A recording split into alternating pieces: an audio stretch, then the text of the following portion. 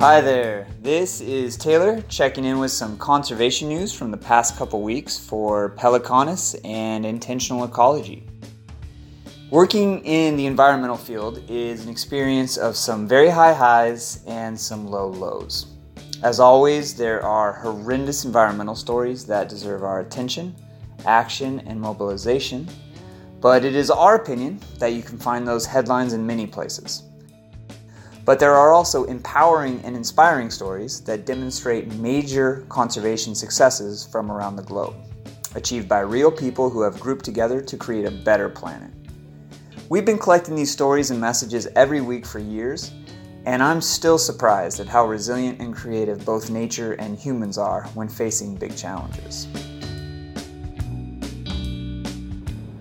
Hi everyone, we've got a handful of headlines for today's Pelecanus News. I've categorized them into rewilding and drawdown. These stories are truly incredible and also reminders to me that conservation can actually work.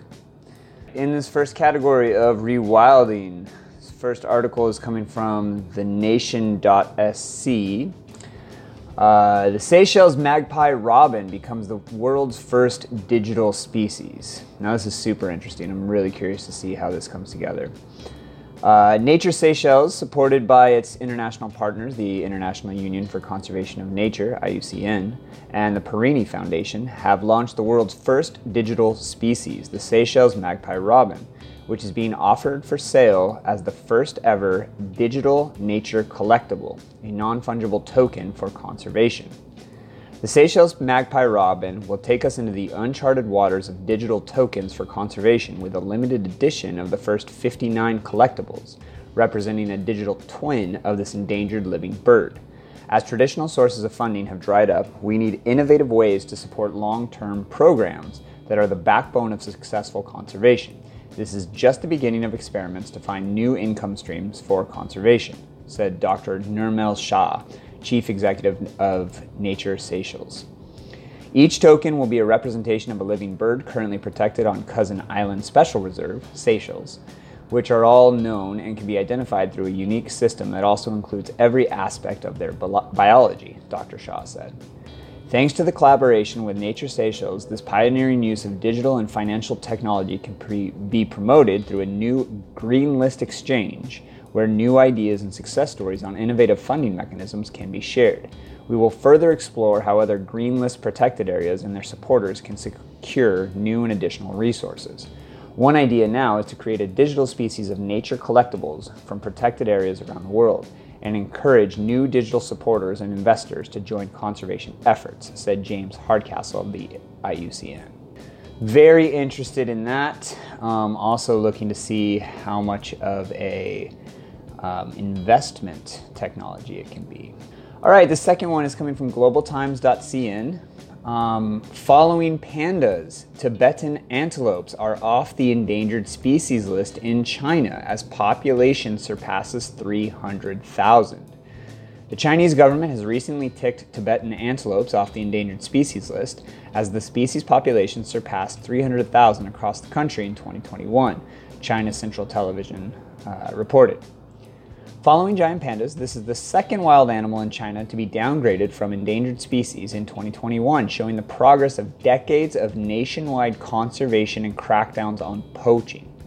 Statistics from the National Forestry and Grassland Administration show that the number of Tibetan antelopes living on the Qinghai Tibet Plateau has grown from around 70,000 to 300,000 over the past 30 years, CCTV has reported. This impressive reproduction rate has freed these animals from their endangered status, allowing them to enter China's near-threatened list. The national park where they're found is a natural habitat covering some 123,000 square kilometers on the plateau in northwest China's Qinghai province. A string of animals including brown bears, wolves, vultures, eagles, and even sparrows feed on them. Yet due to the immense economic value of Tibetan antelopes, the situation was dire just decades ago as poachers ran rampant, killing off the animals. Last one in the rewilding category. This one's coming from theguardian.com. African wild dogs return to southern Malawi for the first time in 20 years.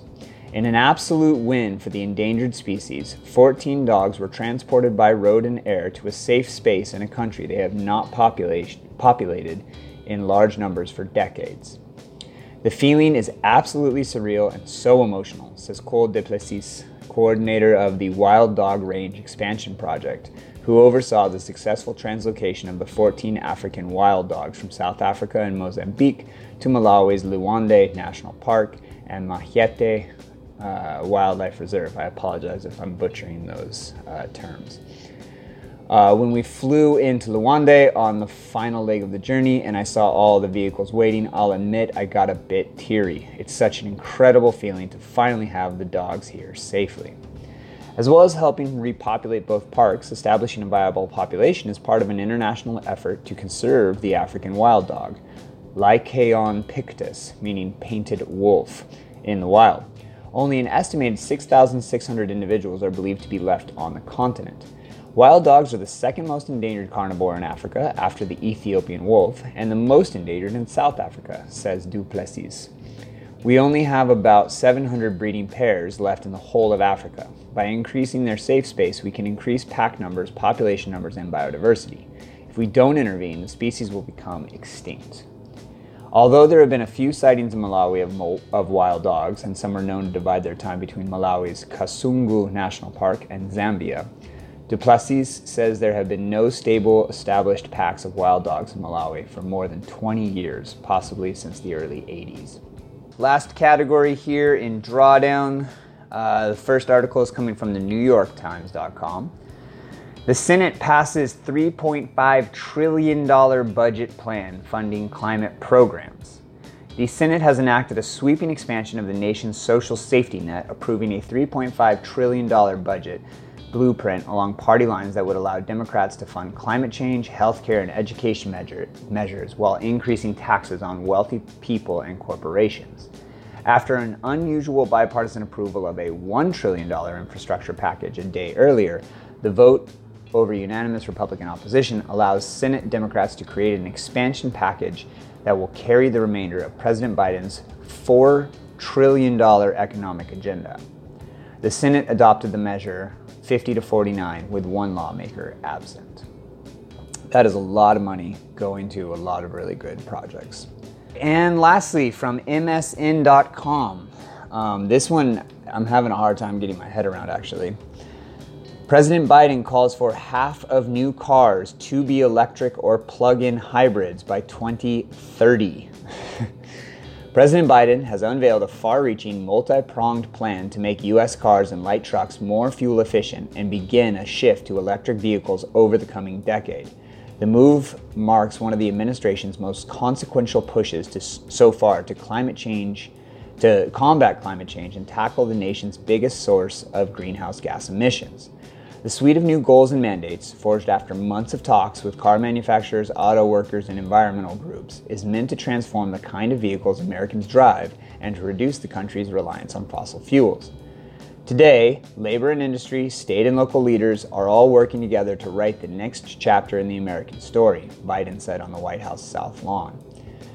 The president signed an executive order calling for half of new passenger car sales to be of electric vehicles powered by batteries and fuel cells or plug-in electric hybrids by the end of the decade. It's a long road ahead because electric cars made up only 3.8% of sales in June, though that's up from 1.5% a year ago, according to the Alliance for Automotive Innovation.